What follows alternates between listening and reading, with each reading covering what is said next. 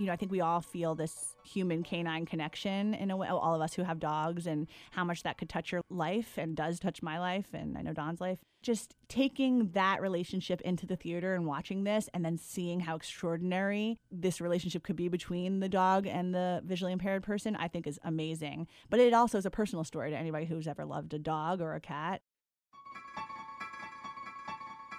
That's Dana Nachman. She's co-director with Don Hardy of the prize-winning documentary Pick of the Litter. And this is Artworks, the weekly podcast produced at the National Endowment for the Arts. I'm Josephine Reed. As a longtime dog lover, it was a no-brainer that I would choose to see Pick of the Litter at AFI's 2018 Documentary Film Festival.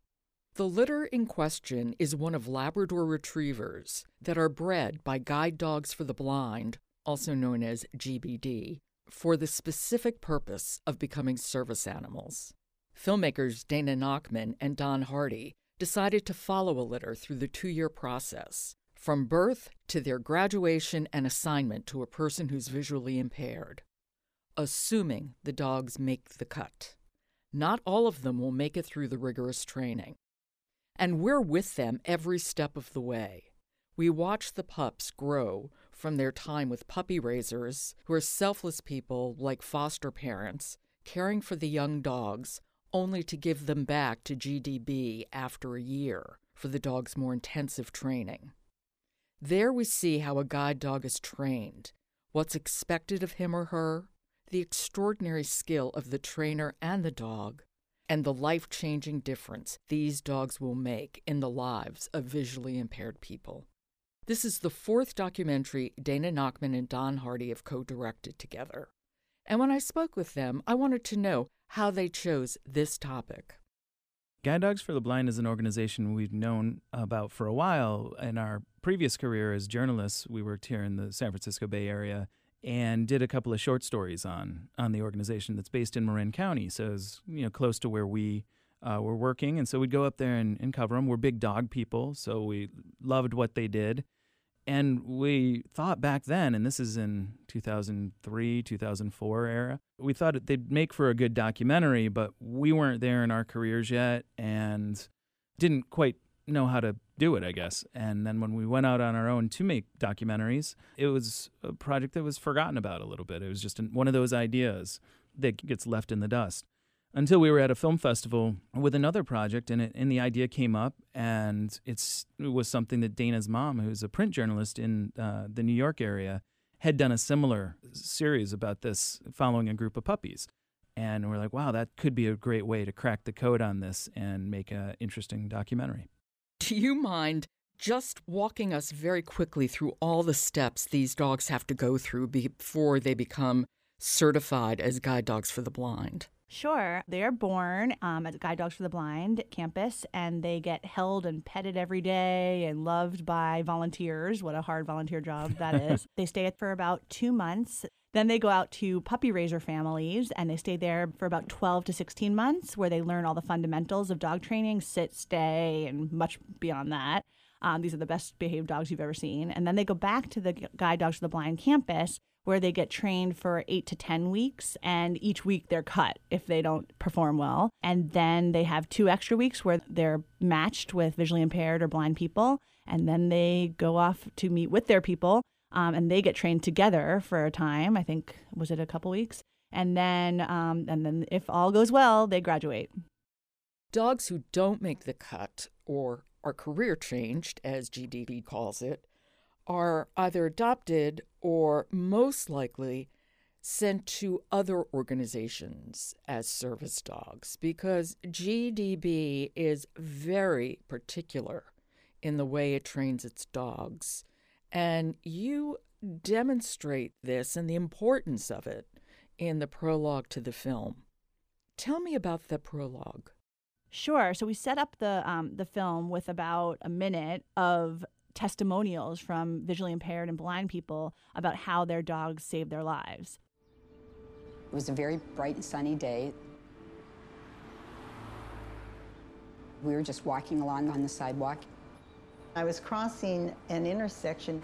This flash of something came within 3 feet of me. He wouldn't budge.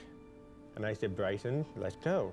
Satchel pulled me back. Donovan pulled me back. I was literally right at the edge of a very dark stairway. This car just overshot the intersection. And the car never stopped, never had any idea that we had been there. Bryson disobeyed me to protect me. That's the end result. All these things, these cute dogs are going to be born in a second, and you're going to see these fluff balls. But in the end, they hold people's lives in their hands. And it's a lot of people have told me they cry at the first minute. And I was like, okay, good. Then I got you. Yeah, it's working if you're crying in the prologue. I did. But I also thought it was really smart because it sets out this is what's at stake. That was our total intention. Yeah. And because that is the most amazing thing. And I think the thing that got both Don and I when we even when we didn't know the word, but these dogs, they study this, dog study, I don't know, they train in this concept called intelligent disobedience, where they're trained to obey pretty much 100% of the time until maybe in their careers there'll be one moment where they have to disobey their owner. So the owner, the blind person, will say, go forward, go left, go right, halt, because they know they've done a lot of mobility training. They know where they're going. They just need somebody to help them get them there, a dog to get them there. And so there might be one time in their lives or several times in their lives where they are disoriented and they're going to walk into a train track or they're going to walk across a street when they shouldn't. And this dog has to know that very second to disobey. And that's what really sets these dogs apart from any other dog. And we wanted to, the show audience those stakes right off the bat. Yeah. You chose to follow one litter of dogs basically from birth to graduation, fingers crossed that they make it. Yes, we did it all. That was a risk. Because oh God, yeah. Suppose nobody graduated. I mean, suppose all the dogs got cut. Then where would you have been? We're kind of idiotic. Like we don't know what we were doing. Did you have a plan B? Well, I think we told ourselves that it would be fine because they would go off to other organizations if they didn't make the cut of guide dogs. And we were equally worried, I think, that none would make it and all of them would make it. Because what if they were all perfect? That would be kind of a boring 90 minutes. So we were worried in general, but we kind of just tried to keep that at bay and continue on. There were a couple of sleepless nights, but all in all, it was okay. Yeah, I guess in a perfect world, we would have watched the whole process for one round with a litter of puppies and then probably gone back and determined, well, we need to follow 3 litters from the beginning and figure out the one with the best chance for success. But we didn't do that. We actually asked them for a litter that would maybe be born in August or September, and turned out our litter was born in June, which was an incredibly inconvenient time for us. But we had 2 movies coming out in June of 2015. And they said, we have this perfect litter we think is going to be great. Can you come up on Tuesday? And we're like, all right. And we scrambled a bit. Yeah, we scrambled and we did it. You had made other films and then you had talked about this idea that you had been kicking around for a while. How did you even begin? How did you approach the organization and then choose the appropriate subjects?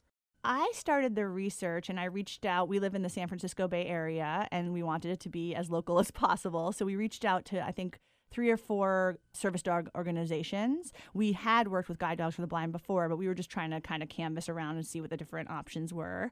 And in the end, we did choose Guide Dogs for the Blind because they had a great infrastructure, because it was kind of chaotic to plan this 2 years of shooting. We have puppies. They're all going to different places. They're all doing different things. It's like having 5 main characters who can't speak for themselves or make their own decisions. And we needed an organization that was going to have a good infrastructure. And so that's why we chose Guide Dogs for the Blind. Did they then introduce you to puppy raisers and to possible recipients for the dogs? Yeah, they did a lot to help us get this thing going, and probably the greatest of which was trust right off the beginning. And they'd seen our previous work, and they gave us amazing access. And that's truly what makes this documentary so special, is we show it from beginning to end. And they do a lot of planning along the way and look at what dogs could be paired with what people. And there's a waiting list of people waiting for dogs. So all through it, they helped us find the right puppy raisers and then ultimately find the right visually impaired people that would work well with our dogs that make it that far to get to the point of being paired. So it ended up being a lot of communication with them and them being very willing to just allow us in And I can't thank him enough for that. The access was unbelievable. And I mean, they did casting really for us, which was amazing. They were very good casting agents. And this was the first time that they ever participated in a film. So they did a great job on that. They found the right puppy raisers. They found the right people to get the dogs in the end. And we were so happy. And even the right litter from the very beginning. They thought it through, and they can look at the history of the mom and the dad and their success rates. And I think we got very lucky. Those dogs have so many human helpers along the way. Yeah.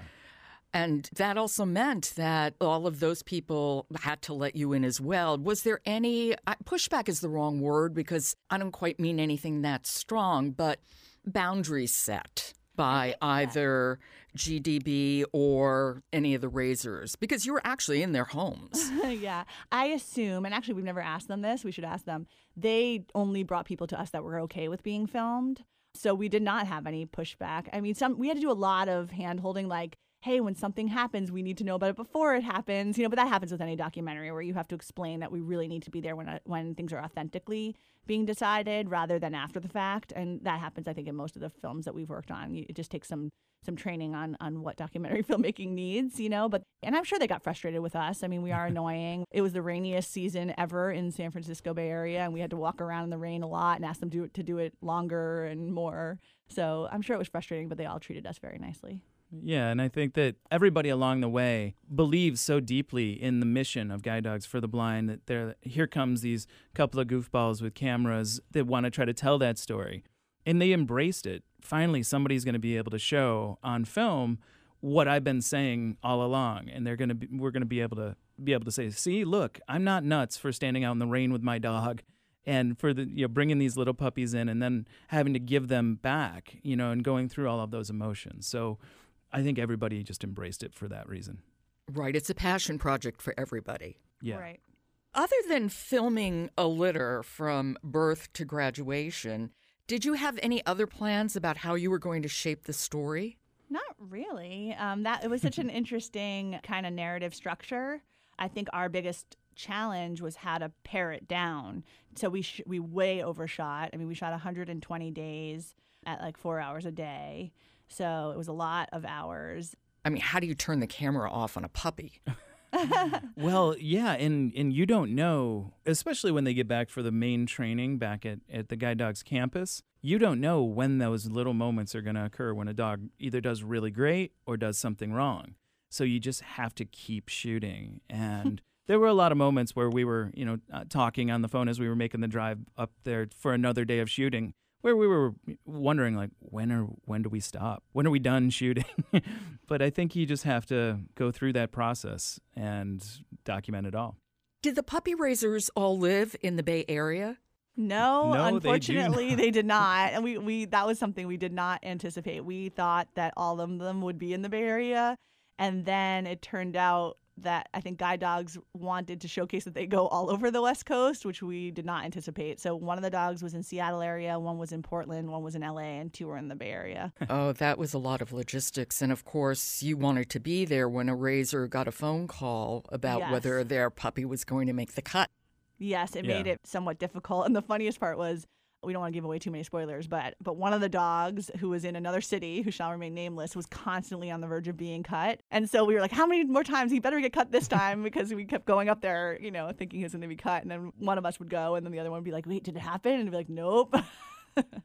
Did you interact at all with the dogs?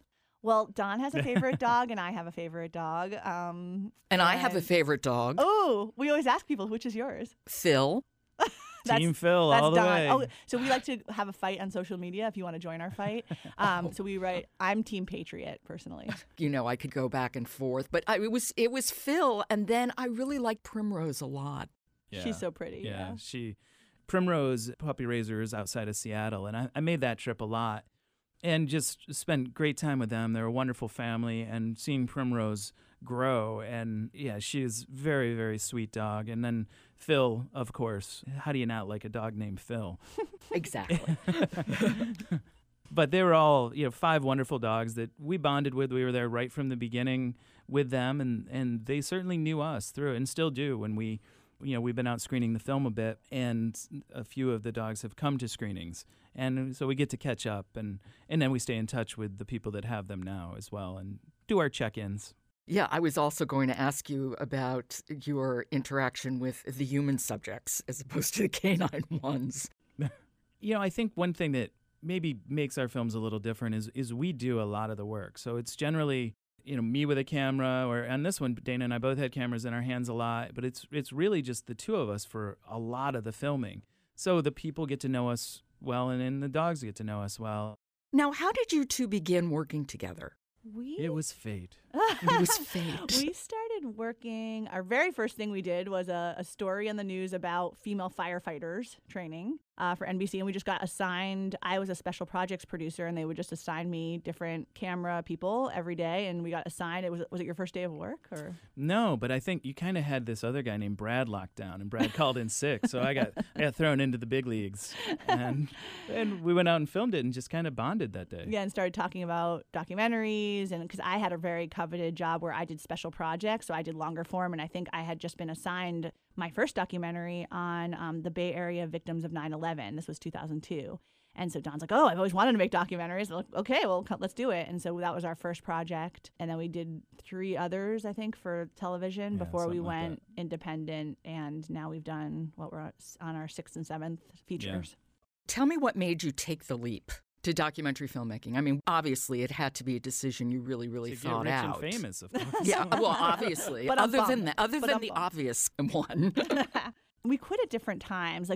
Our first 2 films, independent films, we did while we still had our day jobs at NBC, and that just seemed practical. So we did them on our credit cards. We did them with our vacation days. And so that was just more practical, like having the day job, having the insurance, while we kind of saw if it was viable. We're never sure if it's really viable, but over time, something kind of had to give. We had full-time jobs. We were making feature films. I had 3 kids, so we had to just decide. And so Don, I think, left before I did, maybe a year or 2. Yeah, I left when we were deep in editing on our first feature, Witch Hunt. I just couldn't do both. I had a friend who offered me a part-time gig doing videos for a water district, and that gave me an opportunity to leave NBC and be able to edit the film, and after that just kept going. Now, how do you two divide up the work? It's kind of morphed a little bit over definitely. the years, but it started out that because my job was as a producer and Don's was as a shooter editor at NBC, so that we followed those lines for a long time and still mostly do. But as technology's changed, when I used to write the film, I used to write it on paper. Now I write the films as like a first very rough shot edit in Premiere, so that it just skips a step for Don. And so that's changed a little bit. So I'll put together a very rudimentary edit, and then he makes it look beautiful. Yeah, and then generally Dana does more of the setup, like the first couple of rounds of calls. Well, maybe I do more on the post-production side. And it's found its way over the years. And as the films continue to grow and more people come into the mix here and there, the roles don't change all that much. They don't. I think the only difference now is we're not so set in our roles that we could, like, I excel at parts of it and Don excels at parts of it, but we can kind of cover each other now more than probably we could have at first. How long was the first cut of the film? Because editing that had to have been a bear. I don't remember exactly how long the first cut was. We're pretty, because of our news background, we're pretty judicious with editing. But I do remember that the first cut that I did before I gave it to Don of the training section, which is the last 2 months, was, if I remember correctly, 90 minutes. Yeah. And the whole film itself now is 80 minutes. So it was just the worst, 90 minutes. And then my mom watched a little bit. She's like, I don't really understand what's happening. It just wasn't very good. Yeah, we also brought in an editor, a supervising editor on this, a guy named Doug Blush, who's worked on a million different documentaries over the years. And when we thought we had a good, I think it was a 95-minute cut. Yep. And we sent it to Doug, and his first response was it's pretty good, but take 10 minutes out of it. And we were aghast. One note I remember from Doug that always makes me laugh is the training stuff when we go back to the main campus there that Dana mentioned, the first cut that she did was 90 minutes, and probably as it laid in the movie, it was probably 45, 50 minutes, I would say. When we sent it to Doug, he's like, Yeah, so about the training, at a certain point, man, it's just dogs walking. And that's just really made me laugh. Like, no, you're not catching the subtlety of the dog looking in this direction or doing this. He's like, no, it's just dogs walking. So it really made us truncate that to just get it down to the best moments. And I think it was a smart decision. Let's get down to the other nitty-gritty. How did you finance this film? We were lucky enough to have one investor who's an executive producer of ours. He invested in the film before this, That Kid Begins, and that sold and made him some money, and so he wanted to do it again. We got very lucky. Yeah, very fortunate place to be, having somebody that just believes in you and in your work and is willing to help you get it done as quickly as you can. So Dana and Don, you imagine the film. In this case, you got funding for the film, you shoot the film, you edit the film, you put the film together and re-put it together, and you have a finished product, but then the fun begins. You have to get the film distributed. Yep.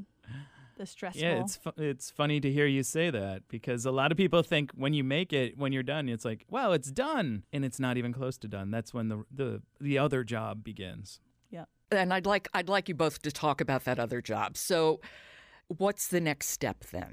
So the way we've done it in all of our films, which maybe one day in the future we won't have to do it this way, but is we go to film festivals, or we try. Oh, so many people do, yeah. Knock on wood, we've been fortunate enough to get our films to premiere at good festivals. But that's very stressful. I mean, really, really stressful. So we last year got it into the Slam Dance Film Festival, and it got bought within 48 hours of it premiering there. So that is the absolute best case scenario. It's not lost on us about how great that was. How fortunate we are, and just grateful to a festival like Slam Dance for taking us, for believing in us and giving us the opening night slot. It just was a great place for us to be. And, Slam Dance, I don't know how much the listeners know about it, but Slam Dance runs concurrently with Sundance. So the entire independent film world is descending on Park City, Utah at the same time. And Slam Dance, if you can get the distributors to walk up the hill, is what they say, because it all happens in one hotel there, you have a good chance of selling your film. And really, we've always tried to approach this as a business. Yes, we want to tell great stories that connect with audiences, but if you can't get people to see it, then we don't make movies just to show them to friends and family. And our moms really like them, though. Yeah, my mom thinks I'm the best filmmaker ever. But we want audiences to see them, and that means film festivals give you a great opportunity to get your work out there. We've had a great festival run. We've won a bunch of audience awards, and that all helps. And as Dana mentioned, we were fortunate to sell right out of the gate to IFC Films, so big shout out for IFC Films. Woo. And them believing in us and believing in the power of documentary films in theaters. And that's where we're headed on August 31st in New York and LA, and then goes out from there. It's great to have a well-regarded company like IFC who believes in us and wants to get the film out there to as many people as possible. It's just a super cool time. They keep sending us shots of their dogs with pick of the litter bandanas on them. This is what we get in our inbox every day. Yeah, exactly. And my final question is, what do you want people to take away from this film when they see it? I think a few things. First, I think the thing that touches me most is, I think we all feel this human canine connection in a way, all of us who have dogs, and how much that could touch your life and does touch my life, and I know Don's life, and probably a lot of people in my life. Yeah. And I think just taking that relationship into the theater and watching this, and then seeing how extraordinary this relationship could be between the dog and the visually impaired person, I think is amazing. But it also is a personal story to anybody who's ever loved a dog or a cat, and I love that. Yeah, I certainly would agree with that. And just maybe, as people walk down the street and you see guide dogs in training or guide dogs that are on the job working with a visually impaired person, realize what a special animal that is, and what a special bond they have with their person, and just acknowledge it. I know a lot of people say the dogs aren't having fun. I mean, these dogs are well-loved dogs. They are not just transportation devices. They are part of the family for these folks, and yeah, just think about that when you see them on the street.